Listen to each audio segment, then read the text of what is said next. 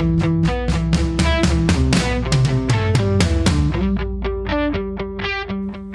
is Emily Beauclair, and you're listening to the Smiles Included podcast, navigating through life with our rare disease superheroes.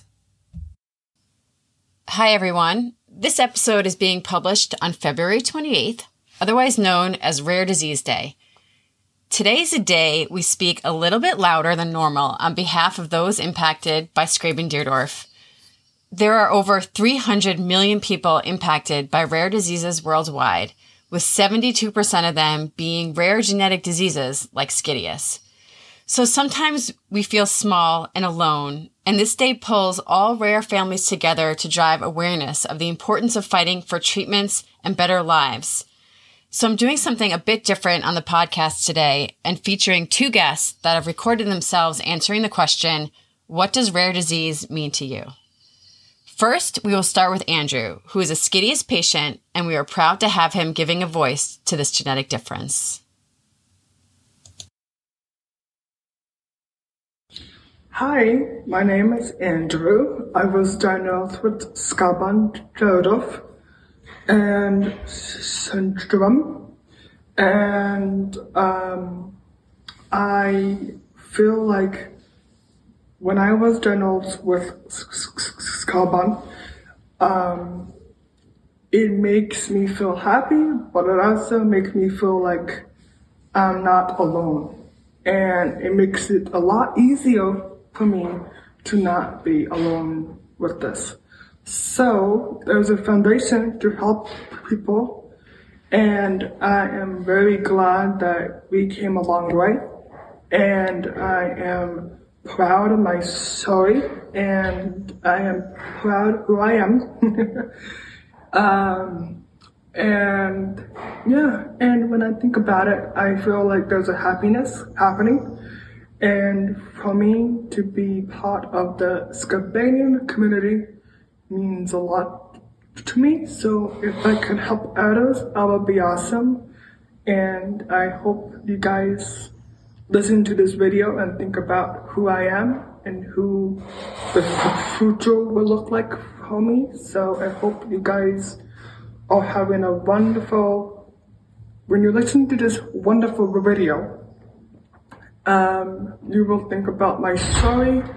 Thank you for caring, and thank you for telling, I'm glad I'm telling my story again. It's been a journey, and it's been awesome, and it's been a lot of nice things going on. Thank you, Andrew. We always love hearing from you. And next we have Kristen Worrell, who has a young daughter impacted by SKDEAS, and she beautifully tells us what rare means to her and how grateful she is for her daughter. And I've never had her on this podcast before, but she must join me in the future to tell more of her story. To have a rare disease means to come to life with a fight born into you, a fight to live and a fight to grow. It also means having challenges you are not even aware of rising against you. Are you worthy of life? Should you be given a chance? Is the risk worth it? To have a rare disease often means entering the world in the most surprising and dramatic fashion. Nothing could prepare you for the world, but certainly nothing could prepare your family and medical team for you. Strap in, everybody, because the journey is just beginning and it is going to be a wild ride. If you or your family have yet to develop a sense of flexibility and a go-with-the-flow attitude, training starts now. To have a rare disease means you are often poked and prodded from a young age. While no child should have to go through these many inspections, you grow stronger, resilient, yet your sense of joy, fun, and hope in life is not broken in some miraculous way. You grow accustomed to being a bit of a show if you end up in the hospital. Medical staff are curious about you and let you and your family know that your case is a bit of a mystery. Despite knowing that you are a mystery, when you are sick or something seems off, they still expect you to fit into the typical symptom category. It's tough. You want to be heard and you want to be validated, but sometimes you have no voice, literally. You rely on others to not only translate your wants, needs, or problems, but to also advocate for you because sometimes you cannot be yourself. To have a rare disease means to learn to be content with yourself. Coming to terms with your abilities and your deficits, while always believing that if you just keep on pushing forward another day, perhaps a new therapy, medication, piece of equipment, or new exercise will be a key to unlock new abilities or opportunities. Hey, maybe even a miracle could happen. To have a rare disease means to have a close-knit circle of people who truly know you. Shallow relationships aren't possible, only those that are tight bonds.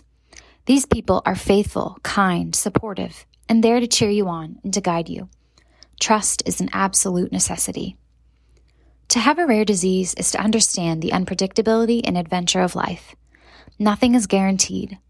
One can chart a plan or course, and in a moment it will all fall to pieces. But what hidden gems can we find among the brokenness? Perspective and insight are gained that can only be given to those who walk this road. One day could bring a great deal of heartache and pain, yet another day could bring enthusiasm and excitement you could never have expected. The stark reality of death or bodily weakness may be ever present, but so is the pricelessness of each moment and the joy in every obstacle overcome. This life began as a miracle. This life was given a chance to grow and develop. This life is worth living. I hope you found inspiration from those two speakers. I also took this assignment and I flipped it into writing a letter to our first neurologist. There's a proverb that's still widely taught in med school that goes something like, when you hear hoofbeats, think horses, not zebras. And that hurts our rare community and often delays diagnoses and dismisses parents that know there is something wrong with their child. And I actually wear a zebra brooch to remind myself to never let someone dismiss me again and to find the doctors that think zebras. So here is my letter. Dear Dr. X, you may not remember me, but I think you will remember my son. We were referred to you by our pediatrician because our 18-month-old son began having seizures and we knew something was wrong. He was born perfectly healthy, but the pediatrician began calling him a floppy baby due to his low muscle tone. We immediately started early intervention and physical therapy to help him, but he was developing at a much slower rate than his peers. He was our first child, so we weren't entirely that worried, and we believed everybody that told us, he'll catch up, and all kids develop at their own pace. But when he had seizures at daycare, we demanded to see a neurologist. After waiting months and months and months for an appointment, we finally pulled some strings and got in to see you. And thank God, because the waiting game when doctors refer us to a specialist, but the specialist is booked for months out, is unbearable for rare parents. You were very sweet and kind, and we immediately saw you connect with Joe.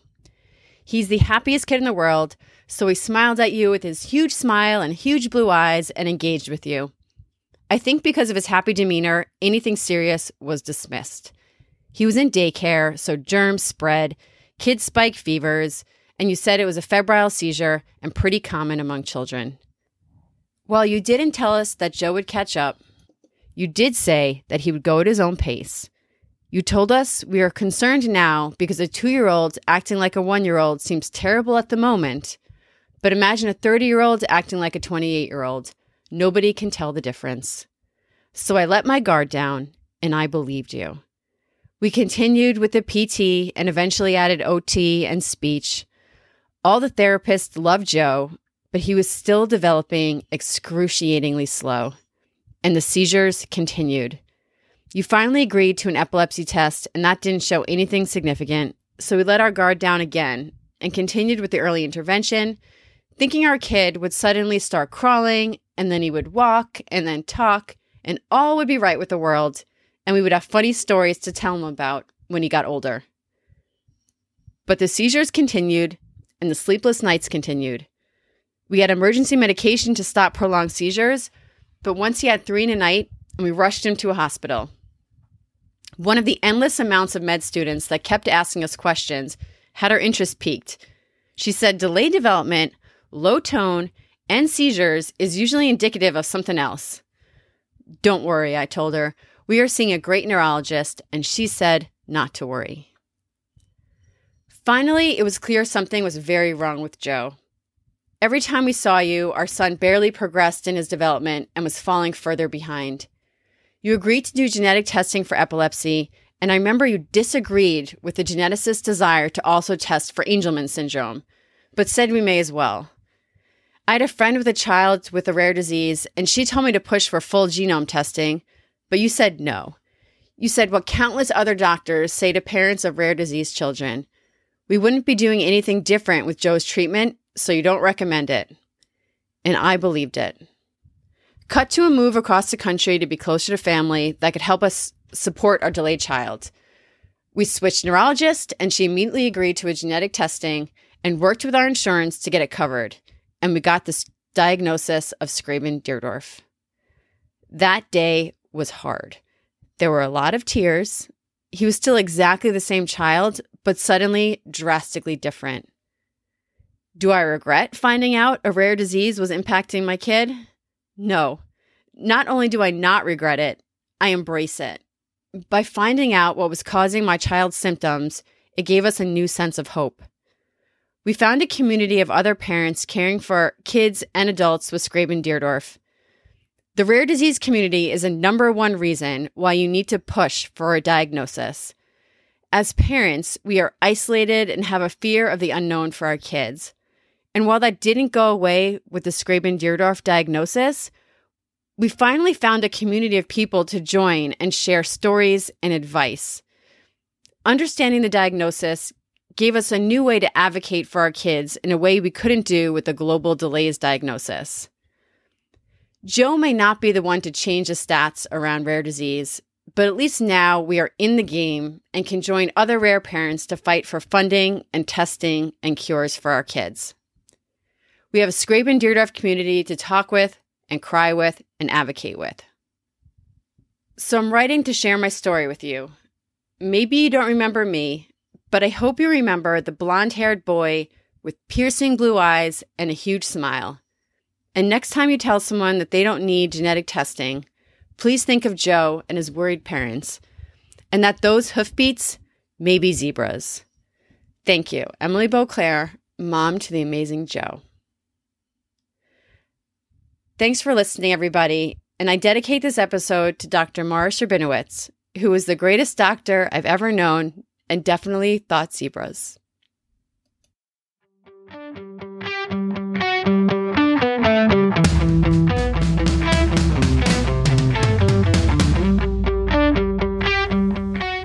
Thanks for listening. I hope you found today's discussion helpful in your rare journey. If there are any other topics you want me to discuss, questions you have for some guests, or if you want to be a guest on the show yourself, please reach out to me via the email included in the show description. Please also visit SKDEAS.org to learn more about Skraban-Deardorff and consider making a donation to help fund research to help our kids. Talk soon.